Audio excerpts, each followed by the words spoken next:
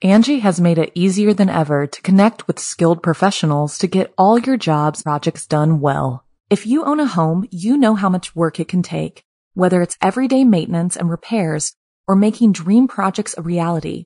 It can be hard just to know where to start, but now all you need to do is Angie that and find a skilled local pro who will deliver the quality and expertise you need.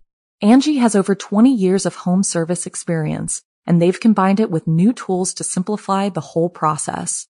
Bring them your project online or with the Angie app, answer a few questions, and Angie can handle the rest from start to finish, or help you compare quotes from multiple pros and connect instantly, which means you can take care of just about any home project in just a few taps. Because when it comes to getting the most out of your home, you can do this when you Angie that.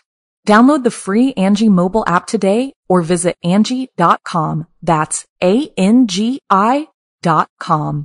Angie's List is now Angie, and we've heard a lot of theories about why. I thought it was an eco move. Fewer words, less paper. No, it was so you could say it faster. No, it's to be more iconic. Must be a tech thing. But those aren't quite right. It's because now you can compare upfront prices, book a service instantly, and even get your project handled from start to finish. Sounds easy. It is, and it makes us so much more than just a list. Get started at Angie.com. That's ANGI, or download the app today.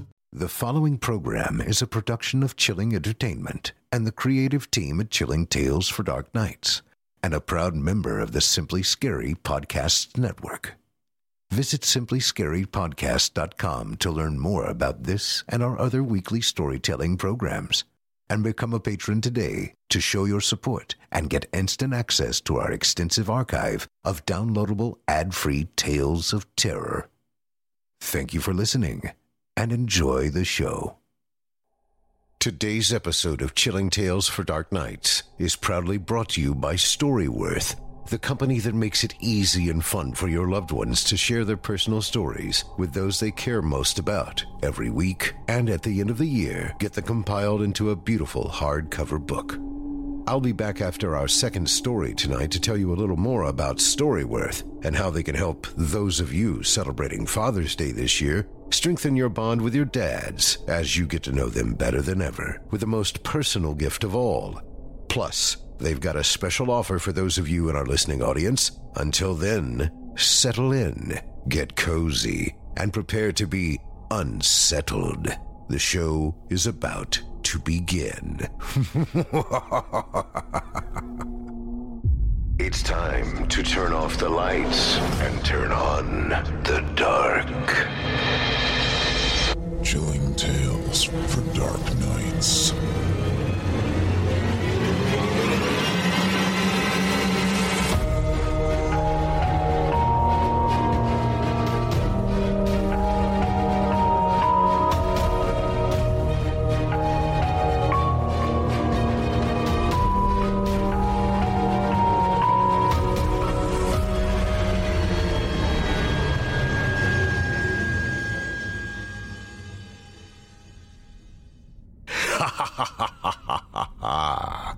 Good evening, listener. You're listening to Chilling Tales for Dark Nights. On tonight's program, we invite you to leave behind your safe reality and descend with us into the frightening depths of the most terrifying imaginations with audio adaptations of 3 rounds of frightening fiction about sinister sights, unusual abductions, and spectral saviors. I'm Steve Taylor. Tonight, I'll be your host as we traverse the dimly lit corridors of your wildest imaginations. Joining us tonight to help bring our frightening fiction to life are voice actors Erica Garaffa, Eden, and Nikolai Porter, with a cameo appearance by Heather Thomas. Now, get your ticket ready, take your seat in our theater of the minds, and brace yourself. It's time to turn off the lights and turn on the dark.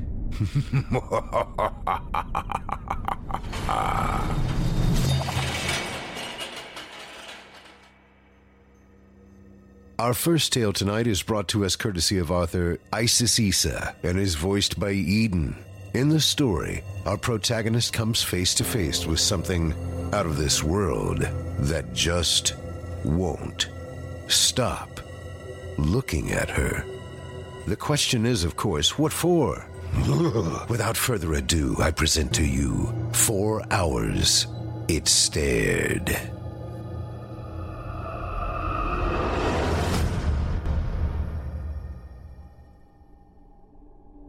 For me, life was a whirlwind of lights and smoke, music and men. I lived in a beaten-up shanty close to North Edsa, crammed in a closet-like room with a bunch of other women. We slept on mats on the dirt floor and shared the space with mange-infested dogs, flea-bitten cats, and cockroaches. My wardrobe consisted mostly of skimpy skirts, tank tops, and the cheapest high heels you can buy in Quiapo. After a hard night at the bars of dancing and exposing myself, sometimes spending time in a back room with a heavily drunken man and my eyes like a dead fish staring at the ceiling, I earned enough cash to go to the Ukai Ukai thrift shop. The weather in Manila had become chilly at night, and I needed a sweater. I took a walk down a few streets that smelled of garbage and human urine mixed with the smog from jeepneys, tricycles, and trucks that never ended. It wasn't long before I found a street lined with second-hand clothes, undoubtedly from American charities, but somehow grabbed by greedy merchants looking to make extra pesos. The sweater was like a pearl in murky waters as it lay neatly on top of a bunch of tattered, motley clothes. Wondering how someone had not yet bought it, I quickly took it in my hands and studied the richness of the fabric. It was as soft as a rabbit's fur, and just as warm. Across its front was a large pouch where you could put your hands into for warmth, and that's where I found the note on a crumpled piece of yellow paper. It smelled like the section of a library where ancient books could be found, dust and dank. On the paper were scrawled the words, "Where? 67th Banwi Street. Pay, 1,000 pesos a night. Job, lie on the bed from 11 p.m. to 3 a.m.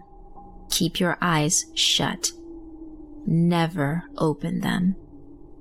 Past 3, your money will be on the dresser." Banwi Street. The note did not say which city, but I recalled the name of a street in Quezon that one of my roommates used to visit for a client. It was where the more upper-class people lived. I stuffed the note in my pocket and paid the merchant. Only 30 pesos. Not bad. The sweater was wonderful on my skin and made me glow like a snowflake. I felt like one of those young starlets on our local Capamilia TV network. And in my pocket was the promise of an easy, high-paying job. Those came so rarely.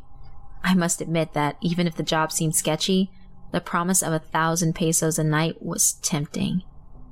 I could get myself out of my situation, maybe go to college, find a real job. After a lot of asking and searching, I found the house that night. 67th Banwi Street was in desolate condition, even if it was in an upper-class neighborhood. A single-story house surrounded by a short wire fence. Yard unkempt, weeds stuck up like tousled hair. Boards molded loose, shingles chipped, paint faded. Windows cloaked with dust. Still, it was 100 times better than the shanty I slept in. The light of the patio was on as I approached, and when I knocked, the door opened as if ajar. I called hello. No answer. The interior smelled aged and sour, like wet laundry left in the wash for days. I stepped inside, leaving the door slightly open so the light from the patio can illuminate my way. The floor felt as if it might give way beneath my weight. I felt the walls pressing in on me, heavy and damp. The place reminded me of a body they had found in the sewage canal close to where I lived. Bloated and bruised, deteriorated. I passed the dark living room. There was a TV, a battered couch, a coffee table with an ashtray and some empty cans. The room reeked of cat urine and dried feces. No one was there. I attempted to turn on some light switches but found them useless. I turned away and headed down a hallway, noticing a pale light glowing beneath the closed door. I called again. Absolute silence. I clasped the handle and pushed, ignoring the greasy residue it left on my palm. I found a single bed covered in drab sheets, one dresser beside it with a digital clock. It illuminated the time strongly through the darkness. 10:50 p.m. Feeling disturbed, I might have turned away. The house was empty, I admit. I thought the job was just going to be another man looking for a quick fix, but now I was curious. It didn't seem that way, and the uncertainty of it unnerved me. But still, 1,000 pesos was too good to pass. I needed to find out if it were true. I lay on the bed with the note in my hands, facing the glow of the clock. 10:54. I listened. The house made no sound, muffled as if a hand lay over it. I felt afraid but excited. 10:56. My heart throbbed from my chest, through my throat, in my head. I imagined the ticking of a clock tried to match my heart with its beat. 10:59. I shut my eyes. Waited. 11 came. I knew with my eyes closed because the change in the atmosphere was immediate. I was not alone. My eyes were shut, yet I felt it, so close to my face. The minute hairs on my forehead tingled. It breathed, tight, stressed, as if forced to breathe only from its nose. I felt the air warm the area just above my lip. I smelled it. A sour smell like pickled gums. And there was something else. Pungent, thick, sweet. The smell of blood. I resisted the urge to gag. Seconds turned to minutes, and still the presence lingered against my face. My body suffered, paralyzed with fear. I felt every strained breath in, out, slow, afraid. I felt the slightest itch on my body, prickles against my legs, bites up my thighs, behind my back and neck, sweat creeping, crawling, brushing upturned hairs and begging me to scratch and move. I didn't. Bones ached, muscles wept, my heart struggled like a sparrow caught in someone's hands. The presence continued its steady closeness to my face. My forehead glittered with sweat and now began to throb. My nose prickled, twitched. I wondered if it saw that.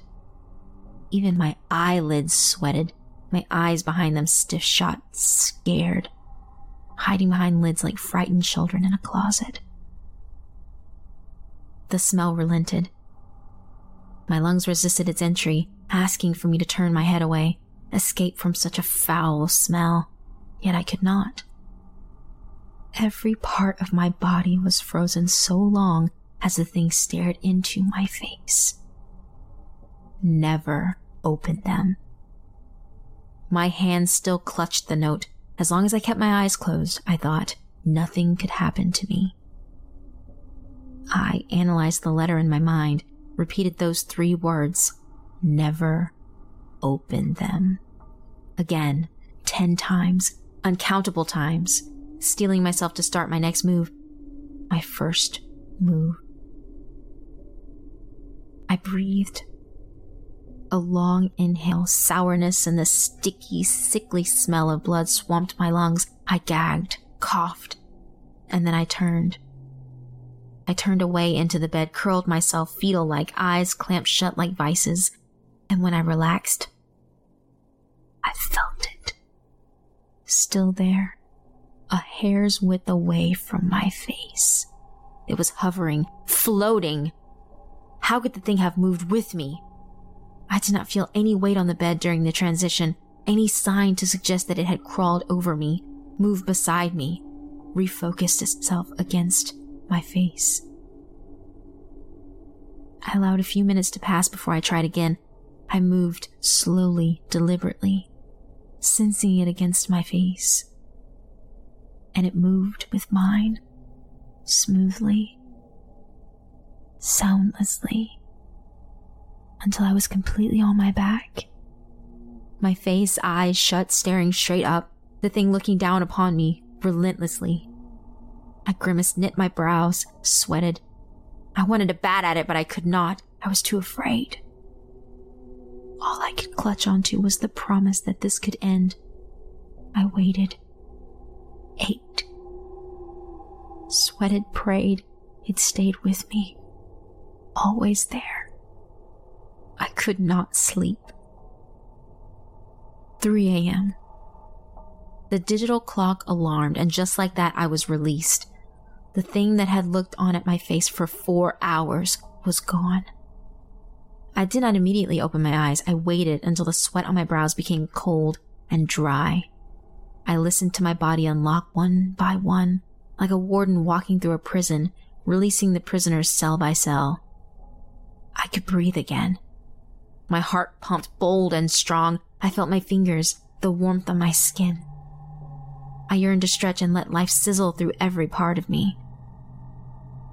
I opened my eyes. 1,000 pesos lay on the dresser. 1,000 pesos for the horror I had endured. I took it and did not look back as I left. A week had passed since the night I spent there. Although my money was gone now, spent over things I can't even remember, the memories from that night had not. Not a moment went by where I wasn't thinking of the thing that had breathed so close to my face. Could I have been imagining it?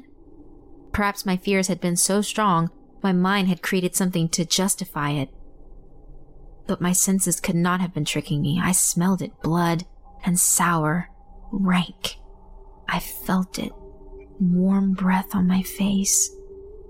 Who had left the money? What was the presence I felt? And the question that caused me the most dread: what would have happened if I had opened my eyes? My return to the house was no longer just for money, but answers. The evening I returned, I noticed that nothing had changed. The only difference from the first time I had been there were the bed sheets, still crumpled from my use. The effervescent light from the clock was resolute, like a statue's stern gaze, almost punishing as I lay on the bed. Just a few seconds before 11 p.m., I shut my eyes. The thing appeared close to my face exactly on the second. This time my fears were replaced by a studious curiosity. I noticed that right before it arrived, I did not sense anyone walk into the room. Its appearance was fluid, soundless, as if it had materialized from thin air. The thick smell of blood and sourness were consistent with the first time. I turned my head slowly left and right, and every movement was mirrored perfectly by it. Like studying yourself in a mirror, your reflection so close to your face, you could fog it with the breath from your nostrils. I dared to do the one thing I had not the last night I was here.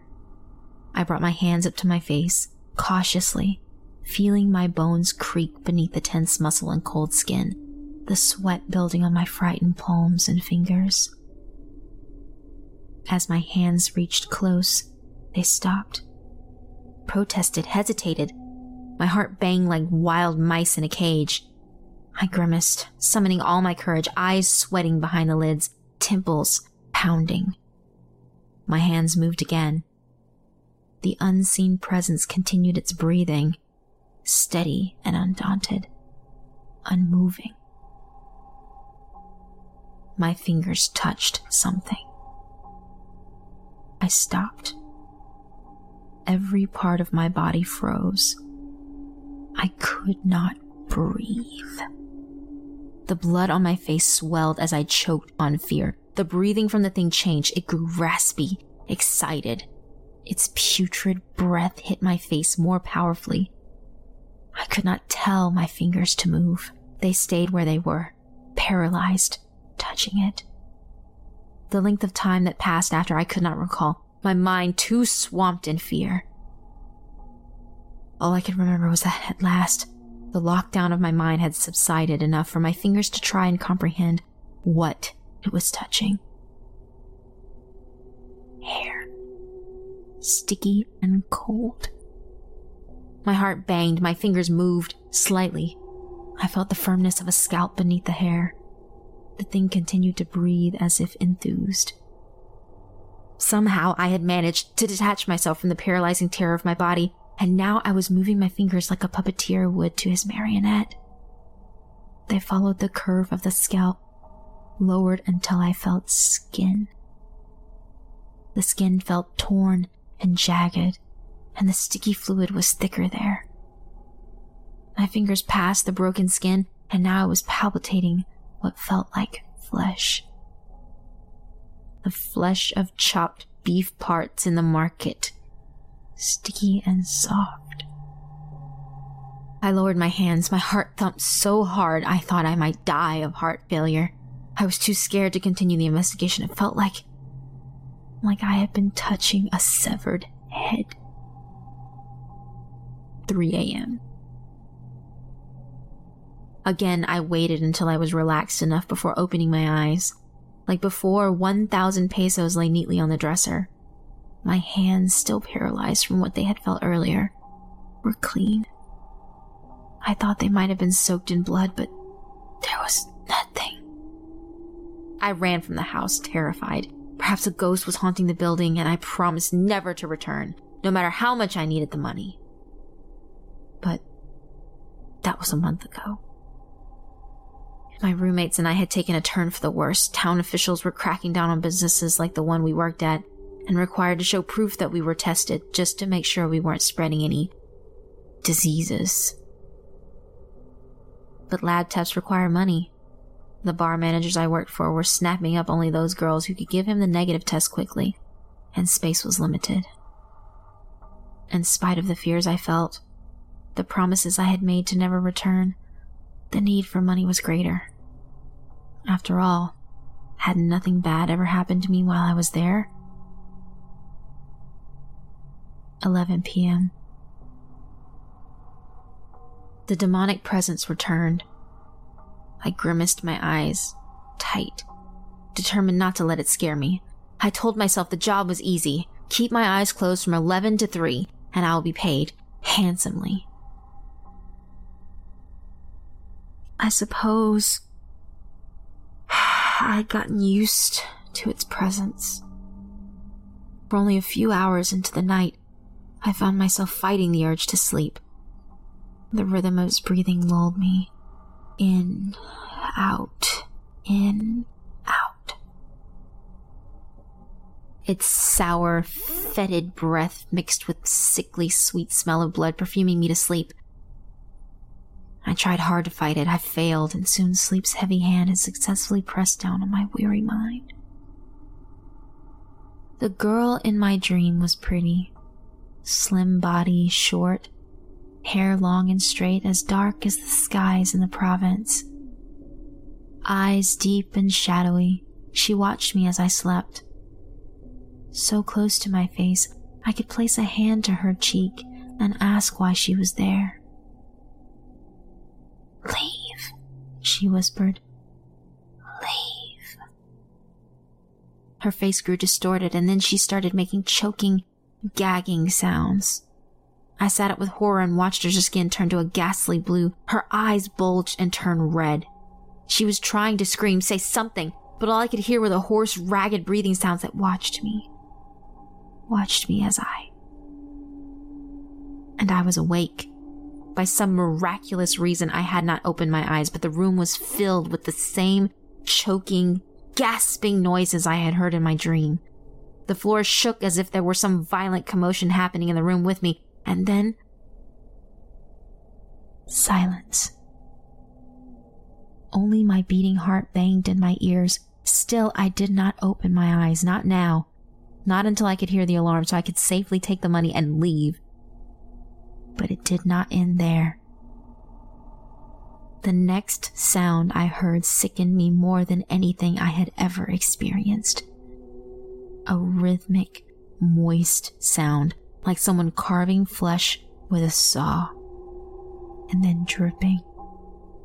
A thump as something heavy hit the floor. I heard footsteps, heavy and slow, headed my way. Every inch of my body screamed to open my eyes. Run! I was shaking, sweating, so fear-stricken, like a bellowing animal held upside down before its throat was slit. The footsteps kept coming. Breathe! Breathe! I couldn't. I needed to run. But I couldn't. I was afraid. I had lasted far too long keeping my eyes closed. I couldn't open them, no matter how insane it sounded. The footsteps stopped. Right next to the bed I lay on. The thing was once more close to my face, breathing, gasping. It felt like my muscles would snap under the tension. My fear was like 1,000 knives angled toward my body, the slightest move threatening to kill me. Minutes stretched on, slowly, cruelly. I wanted out of everything. The room, the need for money, the nights with strangers and terror of it all. Call girl, I wanted out. And then, a blessing like the sun after a typhoon. The sound of the alarm clock. 3 a.m. I opened my eyes and found myself in an empty room. There was nothing there. Nothing on the floor where I had heard someone screaming, their body being carved. The money on the dresser, but it didn't matter. I didn't even grab it. I fled out of the house like a beaten dog. I could not sleep for the rest of the night. The next morning, I sought out some answers to the house I had been visiting. The town captain believed my story that I was sent by a wealthy family to find out if the house was for sale and check if there was any history behind it. Years ago, a wealthy man once lived there. He was quiet and kept to himself, seemed to cause no harm to anyone. Every once in a while, he took in a call girl to keep him company for the night. But many men did the same. Not much to be suspicious about. Until the neighbors smelled something foul coming from his home. They found him in his room with the headless body of a girl on the floor. Who knows how long he had been there with the body? Maybe days. He was standing still, like an upright coffin. And in his outstretched hand was the girl's head. He wouldn't put it down, just held it out, so steady and still, his expression dead. They shot him right there. The captain opened a drawer and drew out a file. This is a photo of the girl they believed was killed. She was an orphan, only 16. Probably did what she did for the money. The other girls who worked with her said she had been with the man 2 other times. It was on the 3rd night when he killed her. Here, take it. She was the same girl from my dream. But what chilled me more and more was the sweater she wore in the photo. White and soft. The same one I had found in the second-hand store with the note in the pocket. I thanked the captain, barely able to let out the words. When I returned to my shanty later that day, I discovered that the white sweater had disappeared from my closet, and so did the note. When I asked my roommates if they had seen or taken it, all I got was the answer, no. I gave up working as a call girl and found a job as a caregiver for an elderly couple. Although the work was hard and slow, I persisted and saved up enough money to start college. Sometimes I passed by the thrift store where I had found the white sweater with the cursed note. I remember the 3 nights I had spent with the dark presence and how insane I had been, returning even after so much fear. For money, for curiosity. That's what a call girl's life did to you. You become jaded to the dangers you repeatedly put yourself into. Sleeping with strangers, potential murderers, returning for the money and thrill of it. I tried to stuff the memories into the dark cracks of my mind. Forget it. But still I wondered, what if I had opened my eyes? A few years later, I came upon an article in the news. A small one among a few other murders. They always wrote these stories with such detail, and my blood curdled. The body of a call girl had been found, her head severed.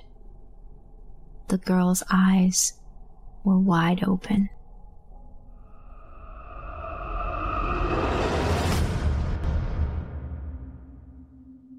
Angie has made it easier than ever to connect with skilled professionals to get all your jobs projects done well. If you own a home, you know how much work it can take, whether it's everyday maintenance and repairs or making dream projects a reality.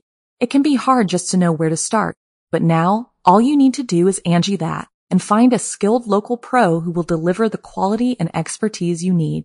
Angie has over 20 years of home service experience, and they've combined it with new tools to simplify the whole process. Bring them your project online or with the Angie app, answer a few questions, and Angie can handle the rest from start to finish, or help you compare quotes from multiple pros and connect instantly, which means you can take care of just about any home project in just a few taps. Because when it comes to getting the most out of your home, you can do this when you Angie that. Download the free Angie mobile app today or visit Angie.com. That's ANGI.com. The Angie's List you know and trust is now Angie, and we're so much more than just a list. We still connect you with top local pros and show you ratings and reviews, but now we also let you compare upfront prices on hundreds of projects and book a service instantly. We can even handle the rest of your project from start to finish. So remember, Angie's List is now Angie, and we're here to get your job done right. Get started at Angie.com. That's ANGI, or download the app today. Angie's List is now Angie, and we've heard a lot of theories about why. I thought it was an eco move. Fewer words, less paper. No, it was so you could say it faster. No, it's to be more iconic. Must be a tech thing. But those aren't quite right. It's because now you can compare upfront prices, book a service instantly, and even get your project handled from start to finish. Sounds easy. It is, and it makes us so much more than just a list. Get started at Angie.com. That's ANGI, or download the app today. I hope you enjoyed 4 Hours It Stared by author Isis Issa and performed by Eden. Up next, we transition from horrors at home to terror in a far more exotic locale. The inside of an inescapable chamber where two strangers meet under the most unusual of circumstances. And we discover how their perhaps not so random encounter changes both of them forever. From an anonymous author, as brought to life by voice actor Nikolai Porter and featuring Heather Thomas, I present to you Thumps.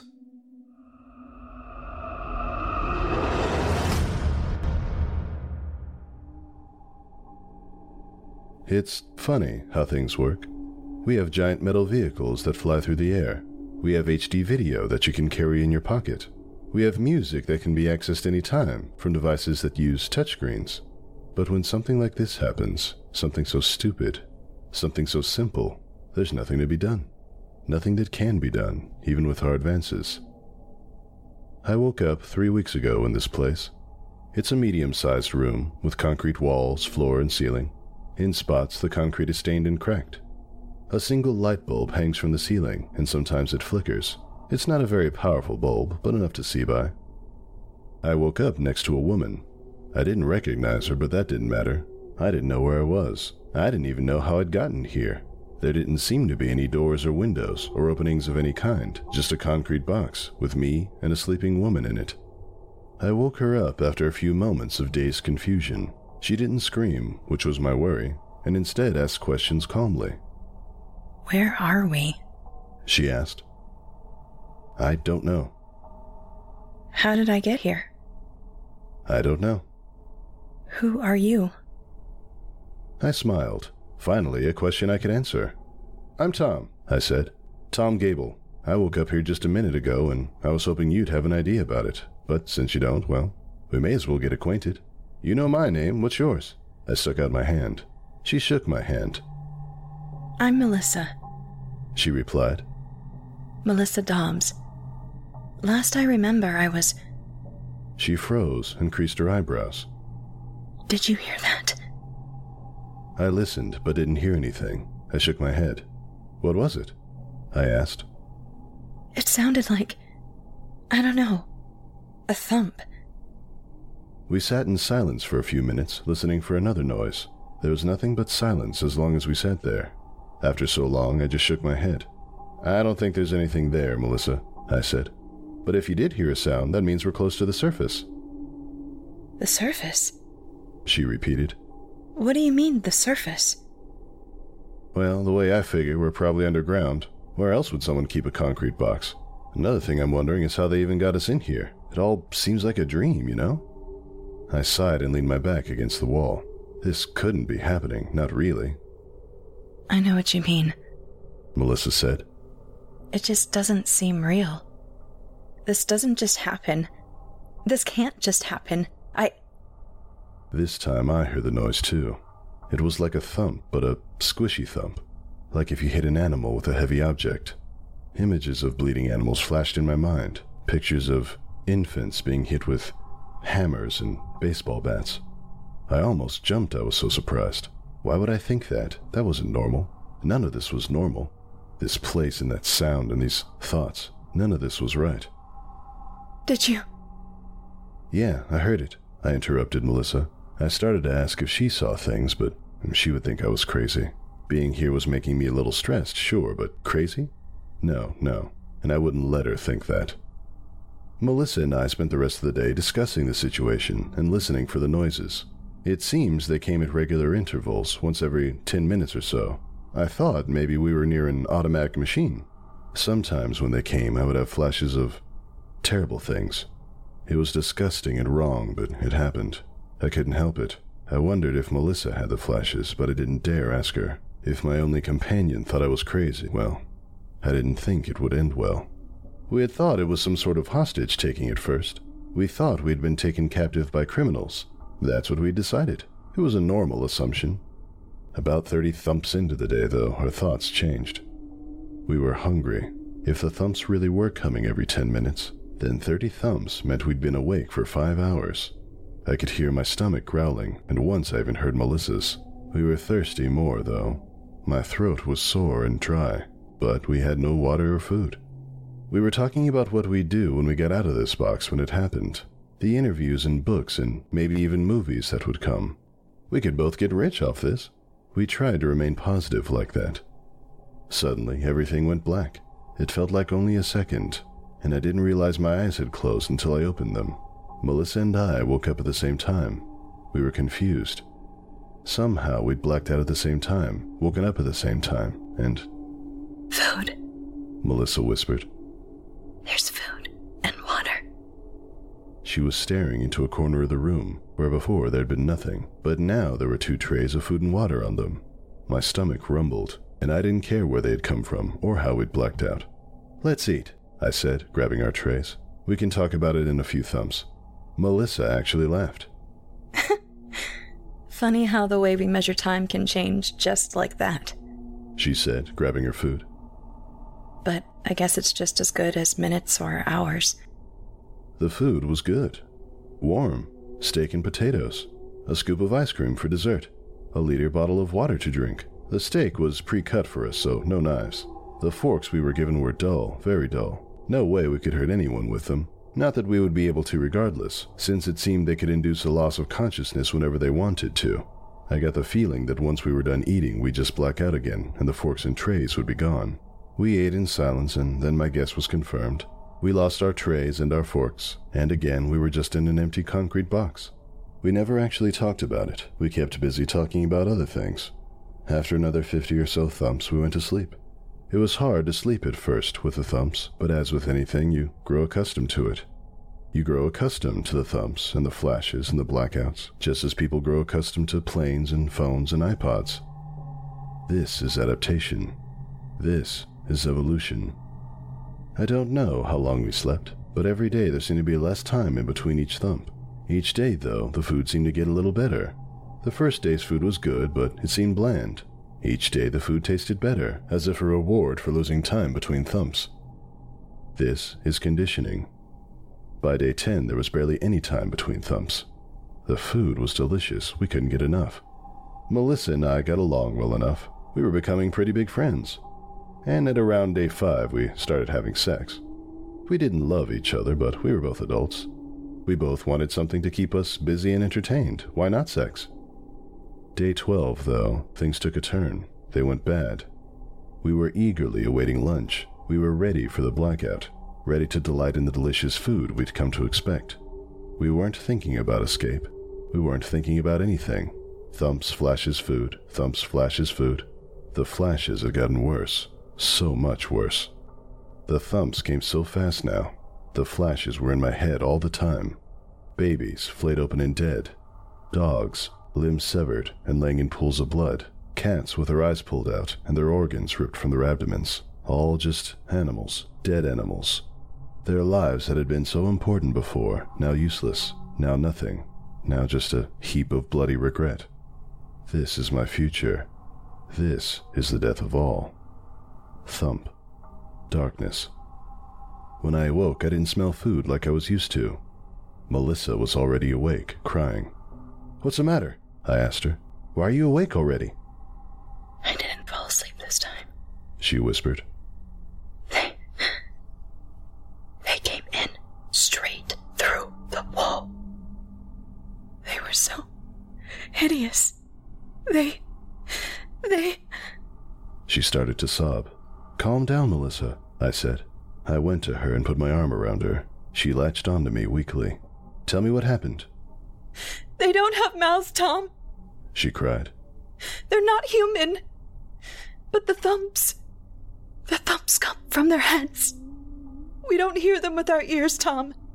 I never noticed before, but we hear them in our heads. Do you understand? They didn't bring food. They said that they'll keep bringing food from now on, but not today. They tried to tell me something else, but they had to stop thumping to talk to me. And once the thumping was gone, I didn't hear. I didn't want to. I begged them to stop, to bring it back. They stopped talking. They left." This is necessary. I held Melissa until she stopped crying and fell asleep. I thought about the changes we had now. I was trying to comfort her, but all I could think about was that the flashes had stopped. I hadn't realized it until that moment because I was so used to the flashes accompanying the thumps that I had given myself flashes, but they weren't coming anymore, not really. Something had changed since mealtime, and now it made me almost uncomfortable. I could understand Melissa panicking when the thumping stopped now, though I didn't think I would have freaked out that badly.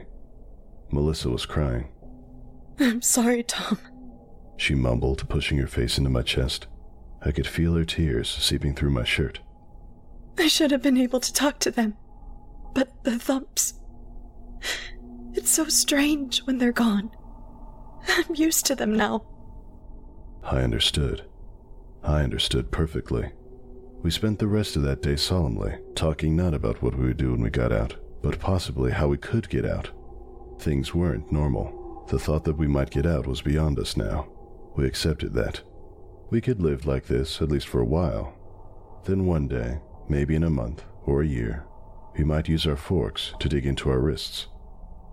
Do they have thumps in heaven or hell, or whatever lies beyond? We got food the next day. The thumps continued, and the flashes remained silent. The food was better, and life was good again. Melissa, though, she was shaken. Maybe it was seeing our captors that had her so on edge. Maybe they put something in her head. The flashes, I thought. Is it possible they left my head and went to hers? Crazy, but crazier things had happened here. Every day, Melissa got more nervous, more agitated. I couldn't understand. I tried to talk to her about it, but she wouldn't answer my questions. She just looked at me and shook her head. "Nothing's wrong," she would say. "I'm just tired." This is denial. It happened on day 20. We fell asleep. We woke up and ate our food. We went about things as usual. I didn't know. If I had, I would have done something. Suffering alone is 1,000 times worse than suffering with a friend. I was finishing my dessert, and Melissa did it quick as lightning. She stabbed herself hard in one wrist, then the other. Then she shoved it in her mouth. She jammed it in her throat, pulling and pushing and grinding it in there, trying desperately to kill herself, to end it. One wrist was bright red, but it hadn't drawn blood. The other she'd stabbed harder, much harder, and it had holes in it. The holes were pretty deep, leaking, pouring blood. Blood was trickling out of her mouth, and when I threw my food down and reached out to stop her, she kicked me in the chest. I fell against the wall, and she just kept stabbing, cutting, choking with a fork. I didn't even realize I was screaming. The thumps had joined together by this point, making constant noise, and it was hard to hear over her. Eventually she slowed and tried to force the fork down her throat. She gagged and choked and retched, but it didn't come out. I got to her and pushed her arms away and reached in, but it was too far down at this point. Too far. My only companion, dying. She died quickly. Between the blood and the choking, I don't know what killed her. I didn't care.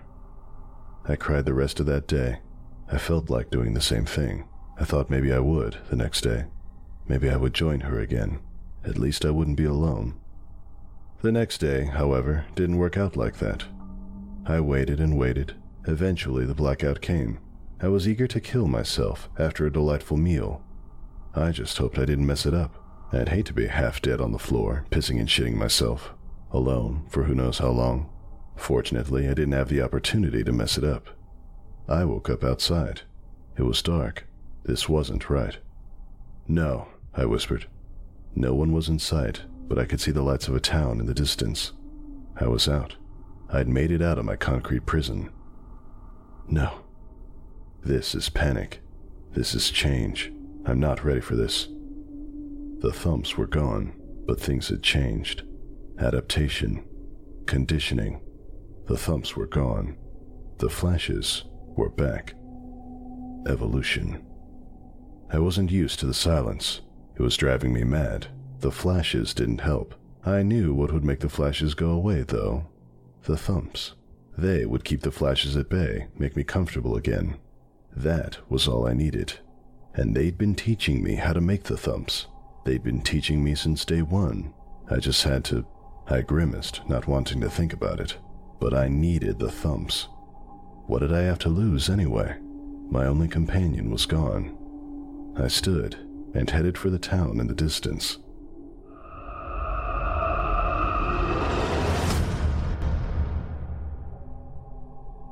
I hope you enjoyed Thumps, as performed by Nikolai Porter and Heather Thomas. Up next, we've got another terrifying tale for you from author Melissa Phillips about how sometimes, just sometimes, home isn't always where your heart is. It can also be where your horror is. But first, I'd like to tell you a bit more about our experience with tonight's sponsor, Storyworth, the ingenious company that makes it easier than ever to share your story with those special people in your life. The ones that aren't ending up as the subject of a fictional horror story. And a special offer they've got for those of you listening in tonight, just in time for Father's Day. Here at Chilling Tales for Dark Nights, storytelling is our job. And we've been doing this thing long enough to know that in every family, there's at least one family member who always tells the best stories. Like the one about the first neighborhood TV, or the boat trip across the Atlantic, or the hilarious college prank. Not only does Storyworth preserve these narratives so future generations can enjoy them, but it also brings families together every week as they get to know each other better. And what's better than that? Storyworth was founded by a guy who wanted his dad to record his amazing stories. The family enjoyed the process so much that they launched in April of 2013 so that families around the world can share in this gift as well. So you're probably wondering, how exactly does this Storyworth thing work, and how does it help me and my family get in on this storytelling action? Well, Storyworth makes it easy and fun for your loved ones to share those stories that they've kept inside or undocumented all this time with weekly emailed story prompts, including questions you've never thought to ask. At the end of the year, they'll get their stories bound in a beautiful hardcover book. The process is designed to strengthen your family bonds and to help you get to know your loved ones in a whole new way. It works like this. First, you purchase a subscription for someone you love. Then, each week afterwards, Storyworth sends them an email with a question about their life. All they have to do is then reply to the email with their story. Simple as that. All stories are private, of course, and they're only shared with the members of your family that you choose. Storyworth repeats this process every week for an entire year, then compiles the responses into a beautiful one-of-a-kind keepsake book, which ensures your loved one's tales will live on long after they're through telling them aloud. The book can be up to 480 pages. Wow, that's a lot of memories. And includes a full-color cover to help make the stories inside shine even brighter. For connecting with your family, there's no better way than Storyworth this Father's Day. And it's a great way to stay in touch any other time of the year, too. Who knows? Storyworth's lively discussion topics might help you uncover some tales you never would have thought to ask about, too. Storyworth's questions often elicit entertaining and surprising responses. Sometimes the answers are moving, too, and help remind us just why we love one another so much in the first place. Participants can write stories and even upload photos to go with them by email, on the web, or in their user-friendly app. And once the stories are recorded, they're saved securely on Storyworth.com. You can even edit them right there, too. Got someone you'd like to share the stories with other than you? No problem. You can invite an unlimited number of people to receive them. And with Storyworth's built-in security features, you can be sure only those you choose get to enjoy the tales. Everything is private by default, and only you get to decide who sees the responses. I can't think of a more perfect gift, even at the last minute, for Father's Day this year. I had the opportunity to sign up for the service myself this past month, and I gotta say, what an incredible experience this has been. For those of us like me whose family is not always close by, Storyworth is such a great way to bring us all together, and it's fun too. The best part has got to be the questions Storyworth starts us off with. They have several hundred to choose from, of course, and you can also write your own, which we did, but man, are their suggestions fantastic icebreakers. 2 questions in mind that I have received so far is what kind of person was my dad? And that has given me a great opportunity to have some fabulous memories of my father, especially from when I was much younger. My dad was kind of an enigma to me. He didn't talk a whole lot. He worked every day and worked shift work, so things always changed with my dad. And to be able to write these things down, document them, has been very important to me. Another question I got was, how did I get my first job? My first job was in an electronics wholesaler's storeroom. I began actually cleaning the thing up, but my knowledge at that time of some of the instruments and some of the electronics that we had impressed the owner enough to say, hey, look, you can actually sell this stuff. And so at the tender young age of 15, I began selling musical instruments. I don't get to tell that story to most people. Now, the answers to questions like these provide insight into the lives of those that matter most to you, that you might never have gotten without this unique service. The thing I like about it, it's a weekly email. You can either reply to the email, and it saves it for you as part of your story, or you can go to the website, edit it. You can use their friendly app, which I find absolutely wonderful, and upload pictures to accommodate your story as well. I love that. My kids are going to love it because some of the stories that I've actually started working on, and you get to do this, you can actually work on them and perfect them the way that they should be, are stories my children have not heard me tell. It's a great opportunity. And now, thanks to Storyworth, there's no better time to get your friends and family started sharing their stories. They're making it easier than ever for listeners of this show to do just that with a special offer. For 20% off, go visit Storyworth.com/CTDN for an amazing discount just in time for Father's Day, and to let the folks at Storyworth know that Steve Taylor and Chilling Tales for Dark Nights sent you. Again, that's Storyworth.com/CTDN to get 20% off your subscription. Once you give them a try, send us an email and let us know what you think. We'd love to hear about how Storyworth is helping you get closer to those special people in your life and keep the art of storytelling alive for generations to come.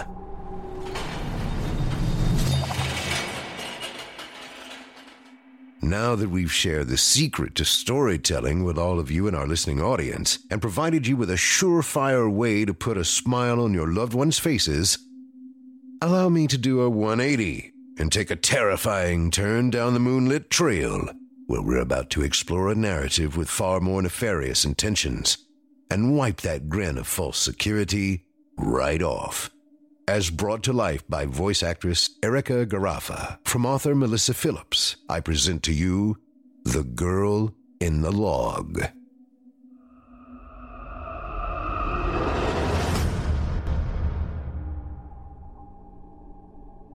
you can live out your MasterChef dreams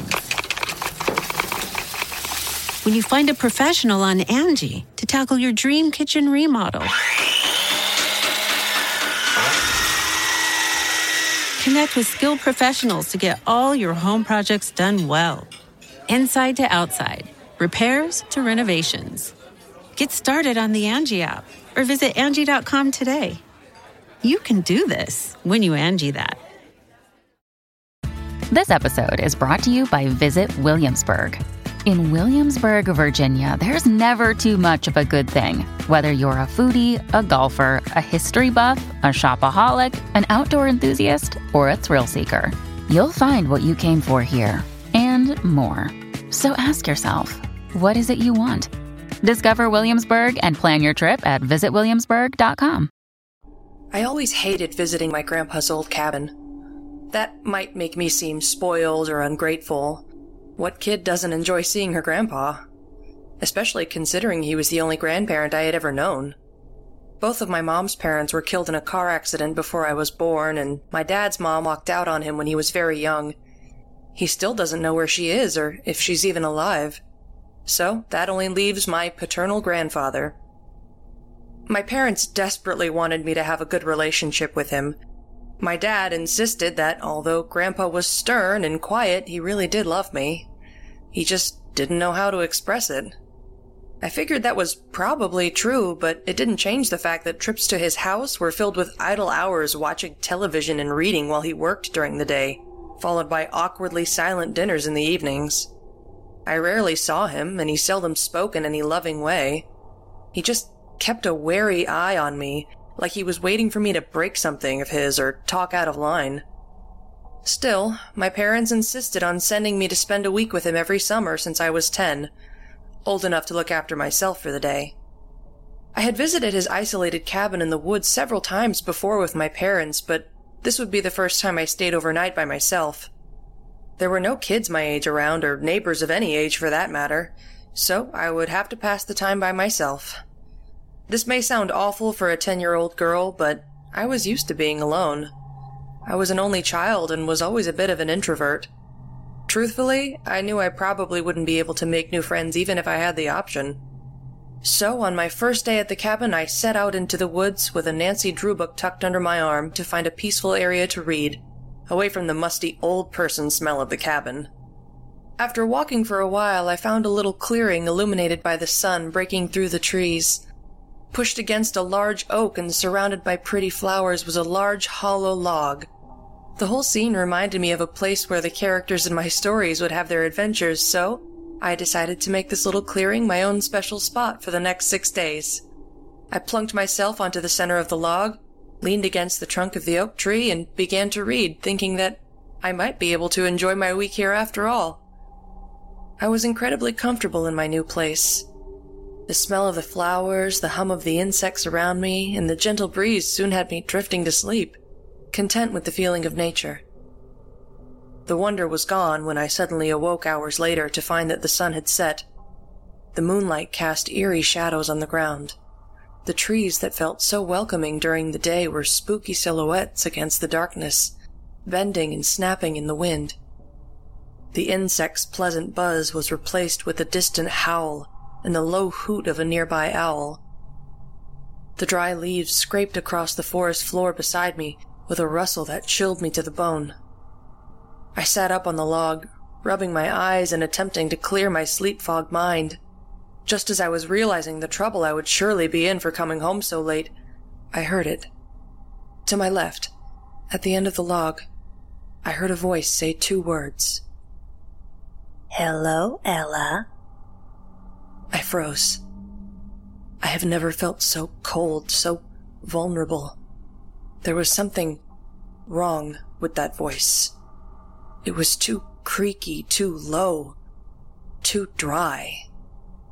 I heard the leaves scrape across the ground again, but I felt no more wind. The air was oddly still. The realization suddenly hit me that this creepy rustling noise was not leaves. It was the low, raspy giggle of whoever had spoken. They were laughing at me. Slowly, I turned to the source of the awful laugh, and felt my blood freeze at the sight beside me. A little girl crouched at the end of the log, her cracked and bloody fingernails scraping the dark wood. Her hair was probably blonde, but it was also slick with dark red blood, pouring from the horrible gash on the side of her head. The blood trickled onto her gray, bruised face. Her eyes were bloodshot, as though she had been crying for hours, maybe even days. But I could only assume she eventually ran out of tears and decided instead to smile. Oh God, that smile. A grin, stretched unnaturally wide on her bruised face, clashing with the sadness of her eyes, giving her the look of one who has truly gone insane.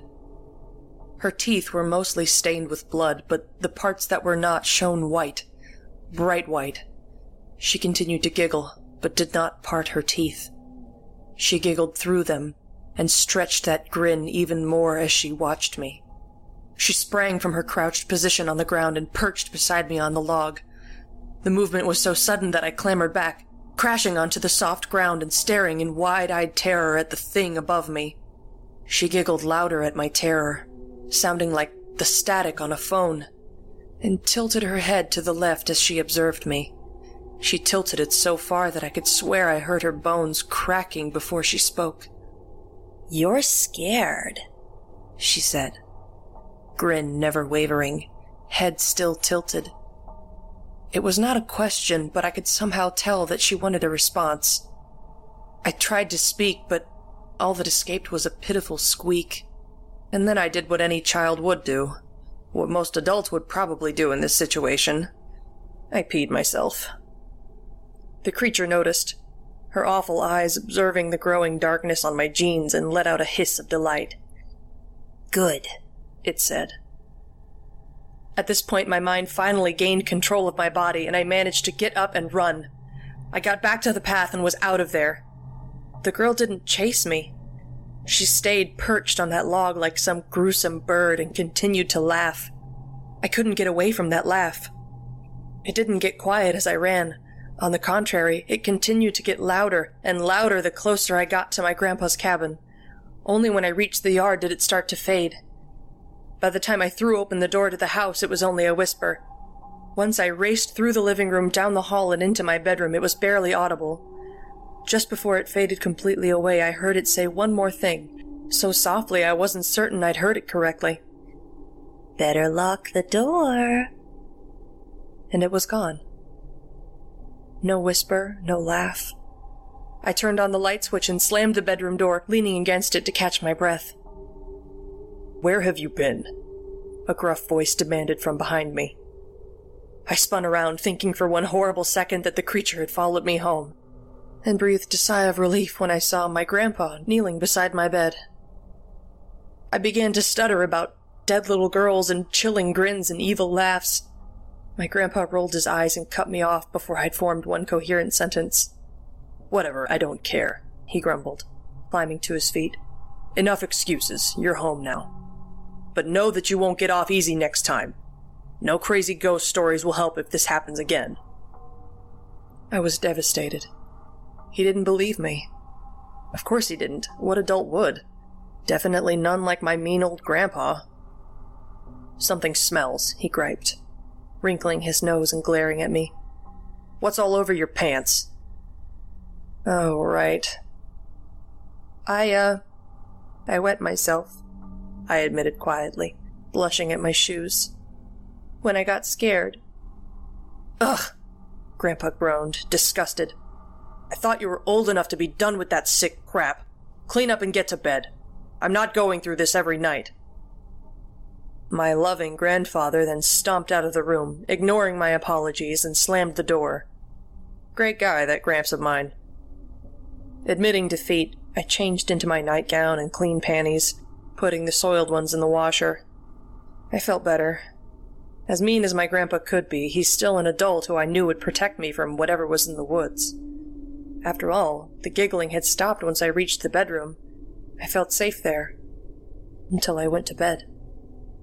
Still on the edge, I left the lights on and read a funny book to calm me down. I was beginning to drift off, feeling safe and warm. when I heard the dry, raspy voice say the words I would never forget.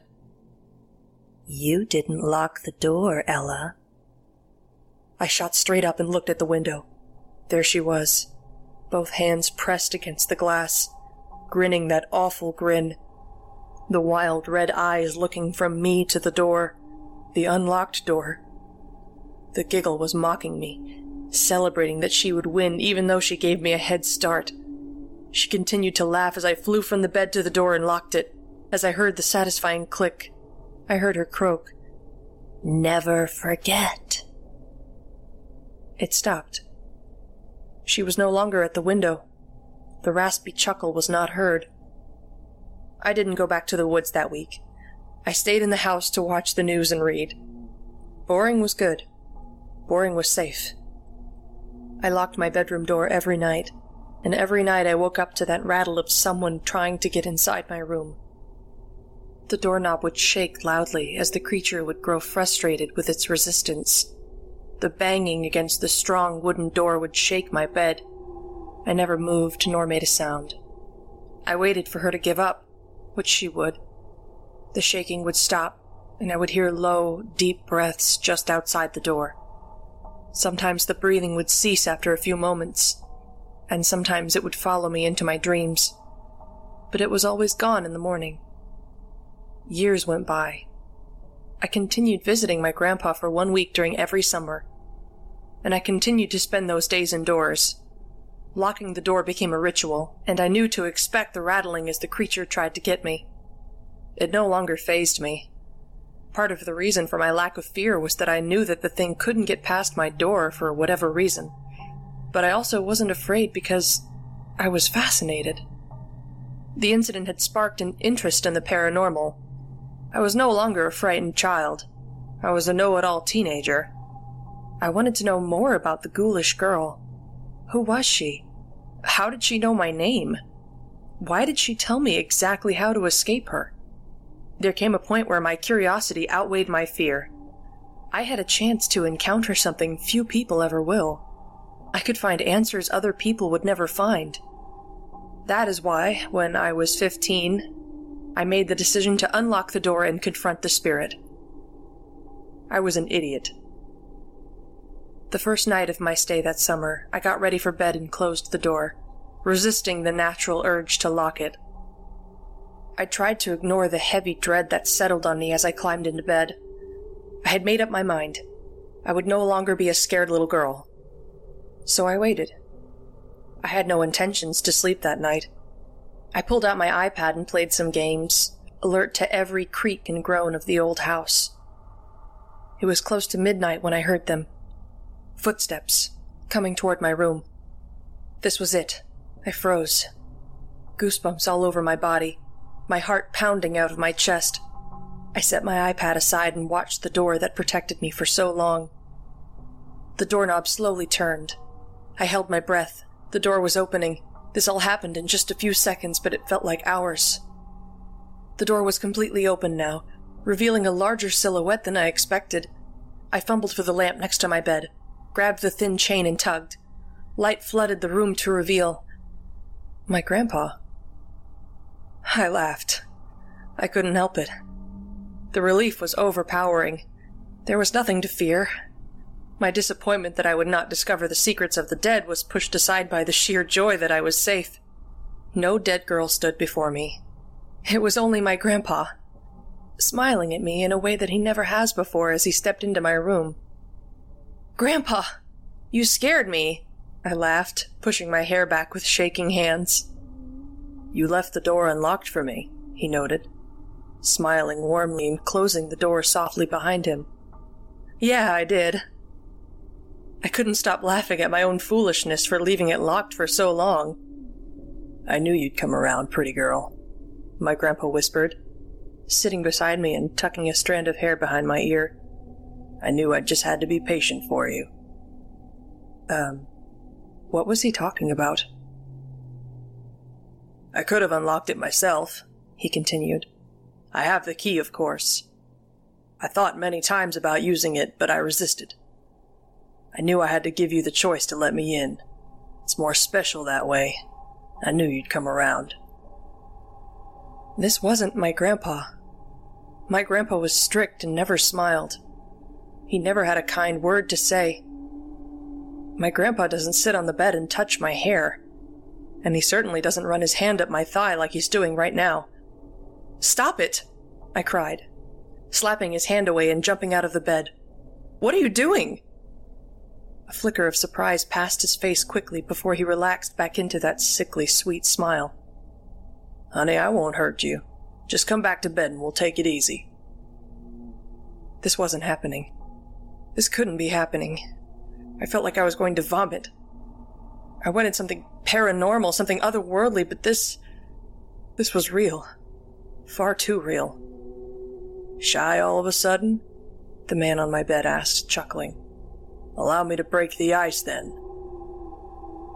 With that, he grabbed my hand and pinned me onto his lap before I had a chance to react. With surprising strength, he squeezed my arms to my side and silenced my cries with a crushing kiss. No, no, no!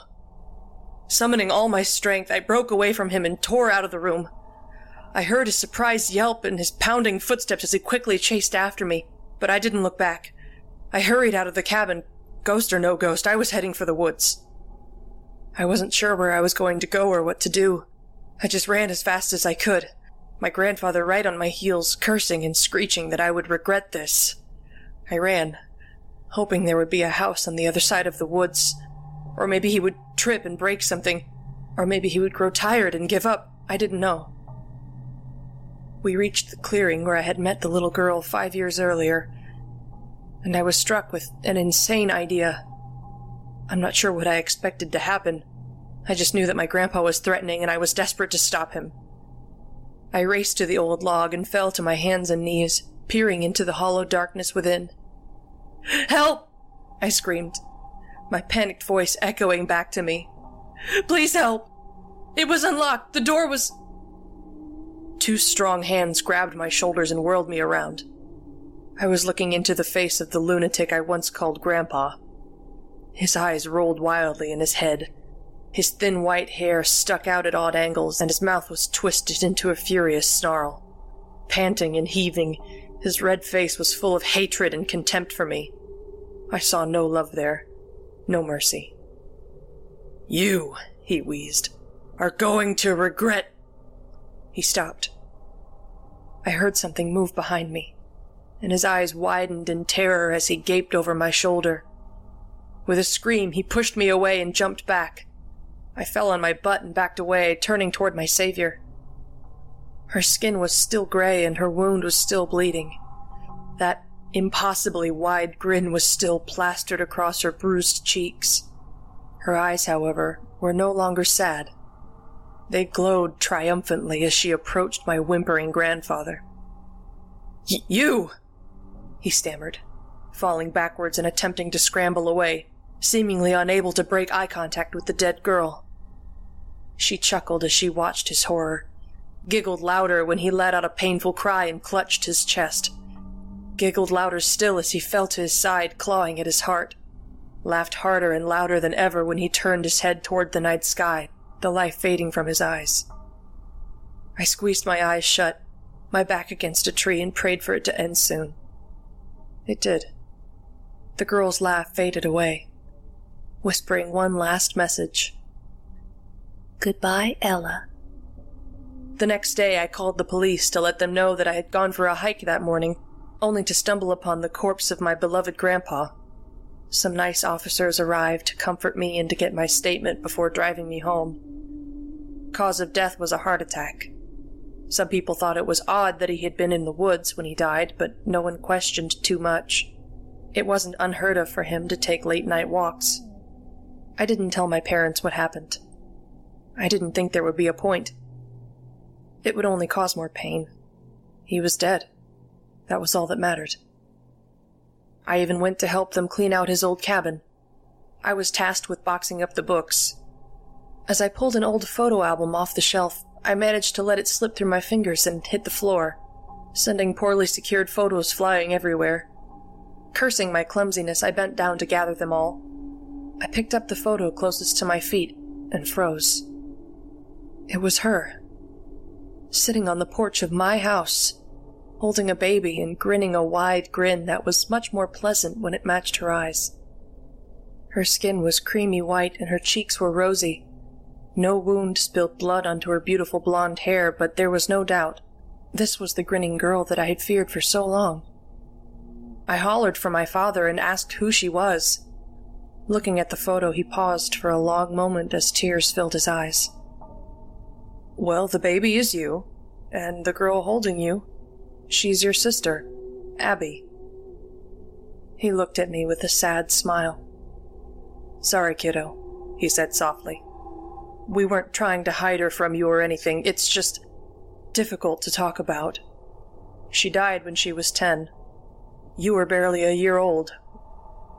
We should have told you all of this sooner, but we weren't sure how to go about it. At some point, I guess we just decided to let it go, figuring it would come up when the time was right." I could hardly register what he was saying. I heard myself ask how she died. She was playing in these woods out here, running around and having fun when she tripped, banged her head on a log and died instantly. She was found in the same general area they found my dad. At these words, he broke down into fresh tears. I comforted him numbly, knowing I would never tell him what I knew in my heart. He need never question his idea that his daughter was playing happily before she died. It would be cruel to tell him that Abby died running away in terror of the man that he called Dad. Nor would he ever know how long her spirit lingered in that place, unable to rest in peace until she warned the sister she knew so briefly of the danger, only leaving once the monster was dead. Looking at the photograph of the smiling girl who held me so securely in her arms, I could only think of 2 words as my eyes filled with tears. "Thanks, sis."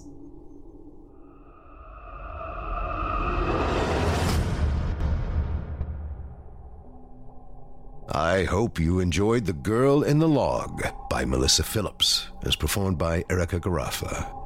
If you enjoyed what you heard tonight, we'd like to remind you to take a moment to stop by our iTunes page and leave us a 5-star review and a kind word, and to follow us on Facebook, Twitter, and Instagram. And of course, subscribe to us on YouTube, where you can find an archive of our work going back to 2012. And consider signing up as a patron at our website, chillingtalesfordarknights.com, to show your support and get all of our content ad-free. Finally, thanks again to today's sponsor, Storyworth, for their support of this show. Don't forget, as a listener, you can get 20% off your subscription to their amazing service by visiting storyworth.com/CTDN. Again, that's storyworth.com/CTDN to get 20% off your subscription just in time for Father's Day. I'm your host, Steve Taylor, and it's been a pleasure as always. I'm so glad you were able to join us tonight. Tune in again next week when we once again turn off the lights and turn on the dark. Sweet dreams, listener. Sweet dreams.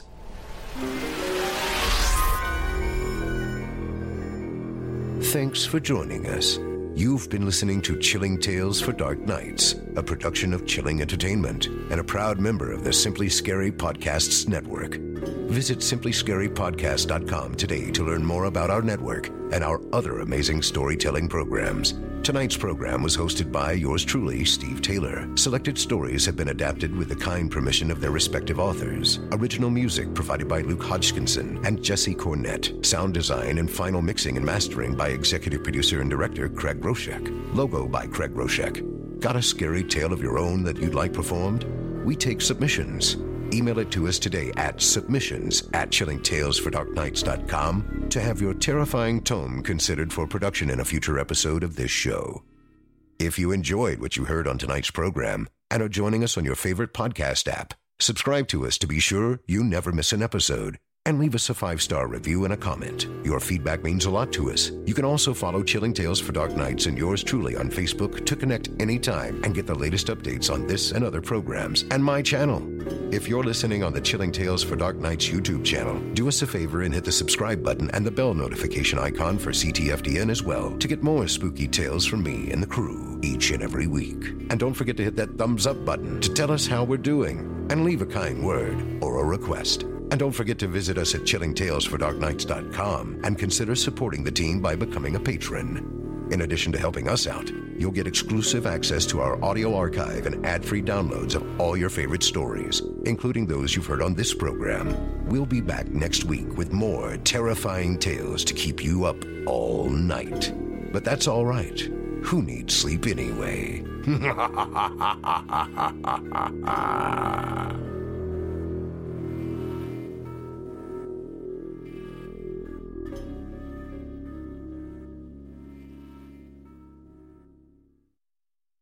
Angie has made it easier than ever to connect with skilled professionals to get all your jobs projects done well. If you own a home, you know how much work it can take, whether it's everyday maintenance and repairs or making dream projects a reality.